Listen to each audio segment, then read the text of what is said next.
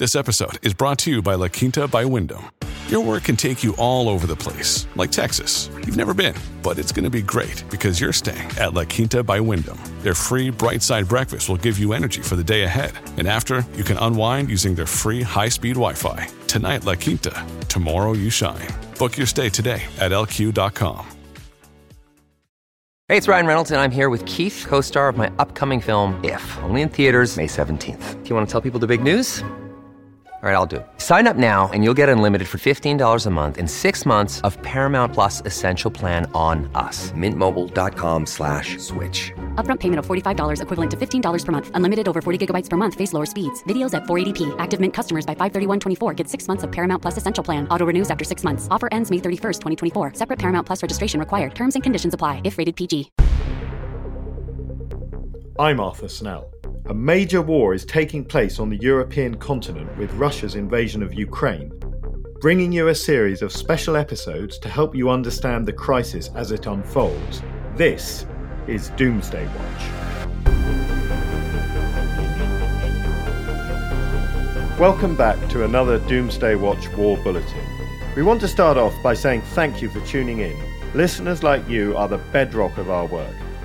If you're finding these war bulletins useful, you can support us by backing us on the crowdfunding app Patreon. You'll get the shows early, ad-free, help us shape future episodes, and get exclusive merchandise, all from just £3 a month. Just search Patreon Doomsday Watch or follow the links in the show notes. Today I'm joined by Asli Aydin-Tasbash, who's a Senior Policy Fellow at the European Council on Foreign Relations and an expert on Turkey, particularly its foreign and security policies. Asli, welcome. Hi, Arthur. Good to be here. So, Asli, perhaps the most intriguing and difficult to understand country in the whole perspective of Russia's war in Ukraine is Turkey. Turkey seems to be on every side of this argument. It has supplied its drones to the Ukrainian military. We've all seen the footage of these remarkable bits of kit doing their work. But Turkey at the same time is being very difficult on the question of Sweden and Finland joining NATO. And Turkey remains a complex and intriguing player in this conflict. So I really wanted to try to get an understanding of what Turkey's objectives are. And perhaps at the start of this, we should talk about the personality of its president, President Erdogan, and his relationship with President Putin. Well, Arthur, Turkey is a very interesting country right now because there is a sense, I think, in the country, but also within Erdogan's inner circle, that it is on the cusp of something bigger, that the country is poised, destined to be a great power in an age of great power competition. Now, many middle powers tend to try to project power above their weight in some sense and punch above their weight. But in the case of Turkey, clearly Ukraine war has provided a geopolitical leverage. Here I am sitting on the Bosphorus. A few months ago, I watched Russian ships as they went into the Black Sea, Russian Navy ships as they went into the Black Sea, and then Turkey closed off the Bosphorus. It's been playing both sides of the equation, but doing so without making much of a fuss about it. In other words, Turkish citizens or government officials do not think there's anything wrong in having an equivocal stance on the Ukraine issue. This neutrality is really prized in Turkey, and it's seen as a ticket to a great power status. There's a big narrative that the government, a far-right government in a coalition with nationalists, but they've built a narrative on a rising Turkey, ascendant Turkey, surrounded by friends and enemies, but also allies that are in fact trying to prevent its rise. So that's the overarching narrative. And in that, this Ukraine war and relations with Russia fit perfectly in. And the relationship with Russia is, of course, very unusual because here is Turkey, a NATO ally. It's been a member of NATO since 1952. Yeah. Used to be a big proponent of NATO enlargement, taken part in numerous NATO operations, and so on and so forth. But this is a very different Turkey from the Turkey of the 90s. No longer attached to the transatlantic alliance in the same way. It's a country that wants to define its own course, believes it's destined to be a hegemon in its own region at least. And I think the ruling elite do have a certain amount of disdain for the liberal norms and rules-based engagements, the lecturing from Europe. So, in many ways, Erdogan's relationship with Putin is a symbol of that decoupling from the transatlantic community. Turkey does not want to be a Russian vassal. It doesn't want to enter a new bloc with Russia. It wants to be a power on its own right with a foot in each camp. Yeah. And that's exactly what they've been doing in the Ukraine war, selling armed drones to Ukraine and stepping up some engagement with NATO, some, but not all. But on the other hand, not going with the Western sanctions, sort of keeping an economic relationship with Russia, but also continued engagement with Russia, keeping lines of communication open with Kremlin. For example, in Turkey, you never hear officials talk about atrocities committed by Russian forces in Ukraine or Russian aggression on Ukraine. That sentence has never been uttered by Turkish officials. So that, I think, is coming as news to many in Europe who haven't noticed that the non-Western narrative on the Ukraine war is very different. And clearly Turkey is one of these countries, like India, like South Africa, that see this conflict not so much in moral terms, but as a war between two powers, and best to remain impartial in this fight. We are used to more of a binary setup. You're either an ally or a foe. They do not see this as a big unifying moment for the West and for the transatlantic community, and would rather sort of stay on the sidelines and try to maximize their geopolitical and economic gains. And there's no qualms about this among Turkish officials, that they believe this is the right policy. Yeah, I guess what makes this interesting, I mean, you draw the analogy with India and South Africa, and certainly, and in fact, we've covered this on this earlier episodes of this podcast. There are countries for whom the NATO perspective on this conflict does not necessarily hold sway, and it is very much seen as a much more kind of finely balanced issue. But where, in a way, you're describing Turkey as a neutral player, and yet Turkey is a member of NATO. And so I suppose the real question is, does Turkey really feel that NATO membership means anything anymore? Or is it just one of a series of kind of geopolitical levers that it can pull? I think Turkey is looking after its interests and its security interests and wanting to be recognized as an independent and rising power. And to the extent that NATO can help that, they would go along with NATO, but obviously also, as we're seeing, decoupling from NATO on other issues. It's very clear that they want to increasingly divorce themselves from a values-based arrangement or at least discourse on that. And I think that there's no desire to leave NATO, but there is every desire to push in and put Turkey's demands on the table. There's also a sense of overconfidence in Turkey, I should note, because of Ukraine war, because it has a homegrown defense industry now that is doing fairly well. The armed drones are a symbol of that. They're getting a lot of publicity around the world with the Ukraine war. So there is a sense in the country that, whether this is right or wrong, and we can debate this, but there's a sense among the ruling elite that Turkey may have problems, but it is destined to be a big player. Europe needs Turkey. Americans need Turkey for demographic reasons, for military reasons, for geopolitical reasons, or because of the real estate that it's sitting on. Yeah. It's an essential ally for the West. Yeah. So one of the moments where perhaps people who haven't been following Turkey very closely suddenly realized that they were ploughing a fairly neutral line was with the issue of Sweden and Finland joining the alliance.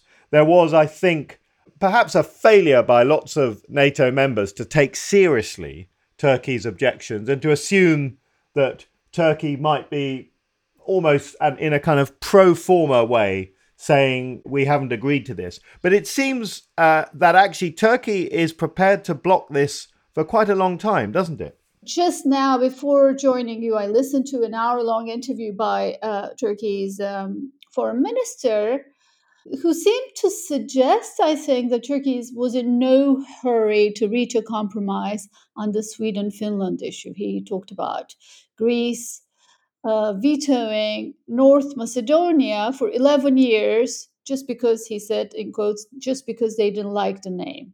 So I think that they're signaling that this could drag on. Turkey had its own grievances about NATO partners supporting Syrian Kurds, including, of course, United States, including some other European allies, and including Sweden. But it hadn't come out with a well-defined policy position until Erdogan spoke 2-3 weeks ago.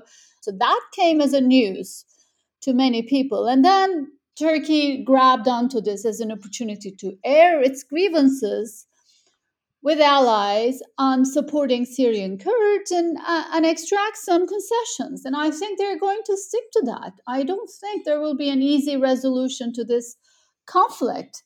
The Western allies have been, particularly Europeans, have been somewhat oblivious to the fact that there is an entirely new tone and narrative in this country since the failed coup attempt of 2016, which Turkish government blames on the United States and sort of believes the West would have wanted it to succeed. So that's really created a rift and has residual effects. And the anti-Western narrative is very dominant here. From the start of the Ukraine war, on television, commentators, experts have largely been blaming NATO. Now, your readers might be shocked and surprised because that's not what we hear elsewhere in the West or in NATO countries. But I think the fact that Turkey is going off on this tangent and no one's paid any attention seems like a big omission to me.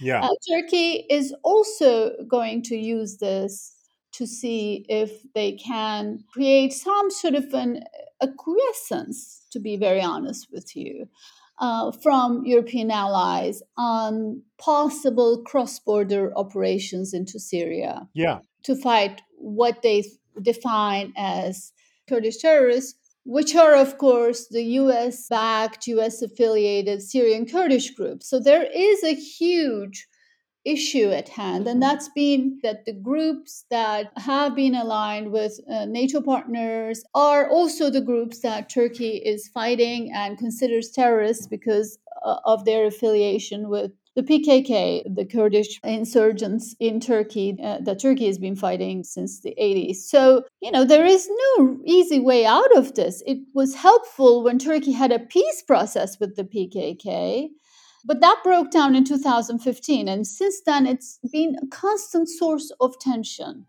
between Washington and Turkey and Europeans and Turkey. At Evernorth Health Services, we believe costs shouldn't get in the way of life-changing care, and we're doing everything in our power to make it possible. Behavioral health solutions that also keep your projections at their best? It's possible. Pharmacy benefits that benefit your bottom line? It's possible. Complex specialty care that cares about your ROI? It's possible. Because we're already doing it. All while saving businesses billions. That's Wonder made possible. Learn more at evernorth.com/wonder.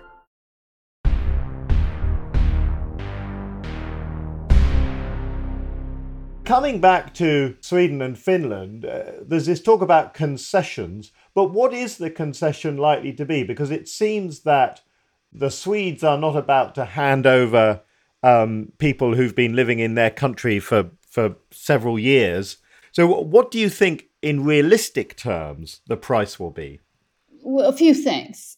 There's such a divergence now between Turkey's norms and its inward-looking national security mindset and European values. So people that Turkey considers as terrorists can be considered as dissidents or civil society members by European countries. Turkey has sentenced, obviously, both legitimately sentenced terrorists, people who've taken part or supported violent acts, but also went after journalists and critics and dissidents and so on. So that is what makes this equation very difficult. And in Sweden, you do have overall sympathy for the Kurdish cause. Obviously, Sweden cannot kick out political dissidents unless it is proven that they are involved with violence or terrorism or supportive of it or doing fundraising for it. So that is a difficult issue. And it's not clear to me who these people that Turkey is demanding are. So extraditions are very difficult. What is easier, perhaps, is lifting the export bans on defense industry that Sweden, along with a number of European countries, have imposed since Turkey's 2019 incursion into Syria. Yeah. And so that's a clear demand that Turkey is putting on the table. But I just listened Turkish foreign minister who's also said we want them to change their anti-terrorism laws. And so that's another tricky issue because, no European Union can possibly have the anti-terrorism laws that Turkey has, which lands people in jail for sharing stuff on social media sometimes. So this is going to drag on, I think. I was more optimistic in the beginning, and there was more hope in the beginning if perhaps Americans had gotten involved or Europeans had taken a quicker response. But I think as time drags on, Turkey is aware that its cards are quite strong because of the Ukraine war. Yeah. So let's talk a bit more about Turkey in the Ukraine war. As we've already said, they supplied their armed drones to the Ukrainian side, but of course they have not put extensive sanctions against Russia. And if I'm not mistaken, there's going to be a meeting between President Erdogan and President Putin in the near future. Well, Erdogan spoke to Putin, so that line of communication has been open, and it does sound like there will be a new attempt at talks between Ukraine and Russia. Apparently, Erdogan spoke to Zelensky yesterday, and he's open to it. It's not clear what Putin's line will be, whether or not he feels he has sufficiently achieved his military or political targets in Ukraine and is open to ceasefire or not. But I think that that line of communication will be important because in the end, it's not just ceasefire, but also things like food security that is being talked about. I understand that Turkey, along with the United Nations, is trying to establish a contact group in Istanbul, including with representatives from Ukraine and Russia, to discuss a safe corridor for boats carrying grains and food supplies from Ukrainian ports, Odessa and Mariupol, to be precise. So that's a big deal. If Turkey does end up providing safe corridor of food, I think that does reap the benefits of having this neutral position. There's also going to be another attempt at what Turkey is going to try to do is try to build on this food corridor business to see if they could move the two sides into some sort of a ceasefire space. There's no real enthusiasm for ceasefire negotiations or talks in the West right now because I think many NATO countries feel this is an opportunity to sort of punish Russia, penalize them for this aggression, but also weaken Russia. But I think the Turks are more concerned that this is not going to lead to that. quite the opposite. It's going to be far more destructive than people realize, because the economic consequences are not going to be felt just on Russia. So I Yeah. think this is going to be a very interesting conversation about who is really paying the price for sanctions on Russia. With the economic impact of the conflict, and particularly for any country which imports food, and that includes Turkey, you can see why this is a cause for concern. But in terms of the territorial integrity, does Turkey not see any risk of allowing Putin to benefit from an aggressive military action, where Turkey itself, of course, is in a complicated, contested geographic space, and it has difficult relationships with some of its neighbors. So why is it that Turkey doesn't seem to be so keen to kind of enforce, a retreat on Russia, given that risk to itself? Well, I think Turkey is a revisionist power, much like Russia, both former empires that feel they deserve a bigger place under the sun. Turkey has deployed troops in Libya and in Syria and in Iraq, and has established bases in Horn of Africa, in the Yeah. Gulf region, so on. And in other words, clearly, both feel that they deserve a bigger zone of influence in their Yeah. own region. That has to do with a number of things about the way the World War One ended, the sort of reshuffling in the global order, the emergence of a multipolar order, perhaps the sense that we're entering a period in which US supremacy may decline. But in the end, Turkey and Russia, though they are on different sides of the conflict, for example, in Syria and Libya, they are on different sides of the conflict, yet they've established this mechanism to agree to disagree, carving out zones of influence for each other. In fact, engaging in proxy warfare, but sitting around the same table. This is very difficult for us to understand, because we're more used to thinking in binary terms about multinational organizations, about international relations, about value-based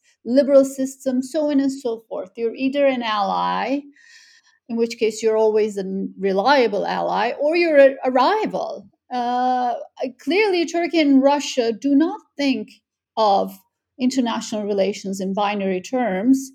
Both of these countries are extremely transactional.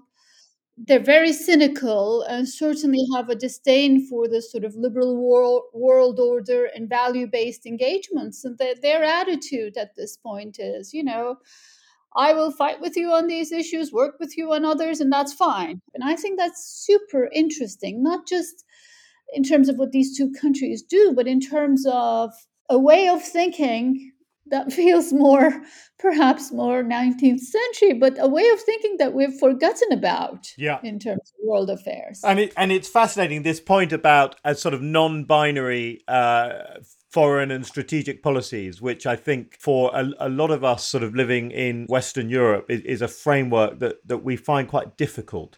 But I suppose as a final question for you, Asli, how much of this is about the personality of one man, Recep Tayyip Erdogan, who of course has dominated Turkish politics in recent years, but still remains somebody who could, lose an election, could be out of power? Would Turkey continue on this path with a different government, or is this a very much a personal agenda? This is a very important question, because people do not really pay attention to what's happening inside the country, and therefore ignore the inside out aspect of Turkish foreign policy, much driven, as in a lot of other countries, but much driven also by domestic needs. Most people think of Erdogan outside of Turkey as a forever president, but the unique feature of Turkish politics is that despite the country's authoritarian lurch, it is still a very competitive landscape where elections have mattered. So a lot of these issues that we're talking about is also driven by Erdogan's need to look like a global player, a player on world stage, rallying up nationalism, particularly when it comes to cross-border operations. It helps divide up the opposition bloc because there is a united bloc against Erdogan right now, made up of 6 parties of different ideological strains and externally supported by Turkey's Kurds. So many of these issues are also cut across Turkey's domestic politics. And to be very honest with you, it's not easy to see what will happen in Turkey's elections. Yes, he's been the dominant character in Turkish politics for the past 20 years, but is now facing the most vulnerable moment in his political career with declining votes and an economic downturn. So it's going to be very, very interesting to watch how Turkey behaves over this next year and how it relates to Erdogan's own domestic needs. But one point about Erdogan in terms of his own worldview and beliefs, I think he does really think that it is his calling, his mission in life, to restore some sort of a great power status to Turkey. He does think Turkey should have influence and is destined to have influence beyond its borders. And clearly, he's also very suspicious of Turkey's traditional allies, whether it's US, Europe, and so on. And that people have to pay more attention to because it is part of the Turkish calculus.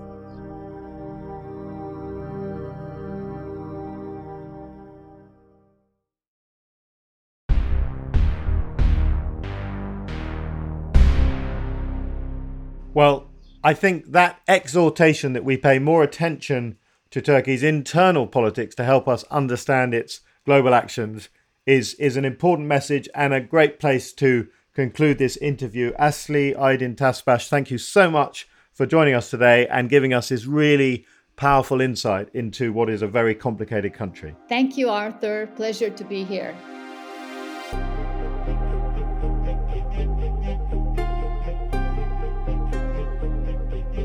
We hope you find these war bulletins valuable amongst the huge amount of information out there, so don't forget to subscribe and help spread the word by rating us 5 stars on Apple Podcasts, Spotify, or any other app that has ratings. And if you really like the show, you can support us on the crowdfunding app Patreon. You'll get the shows early, ad-free, and help shape future episodes, all from as little as £3 per month. Just search Patreon Doomsday Watch or follow the link in the show notes. Thanks for listening. We'll see you next time.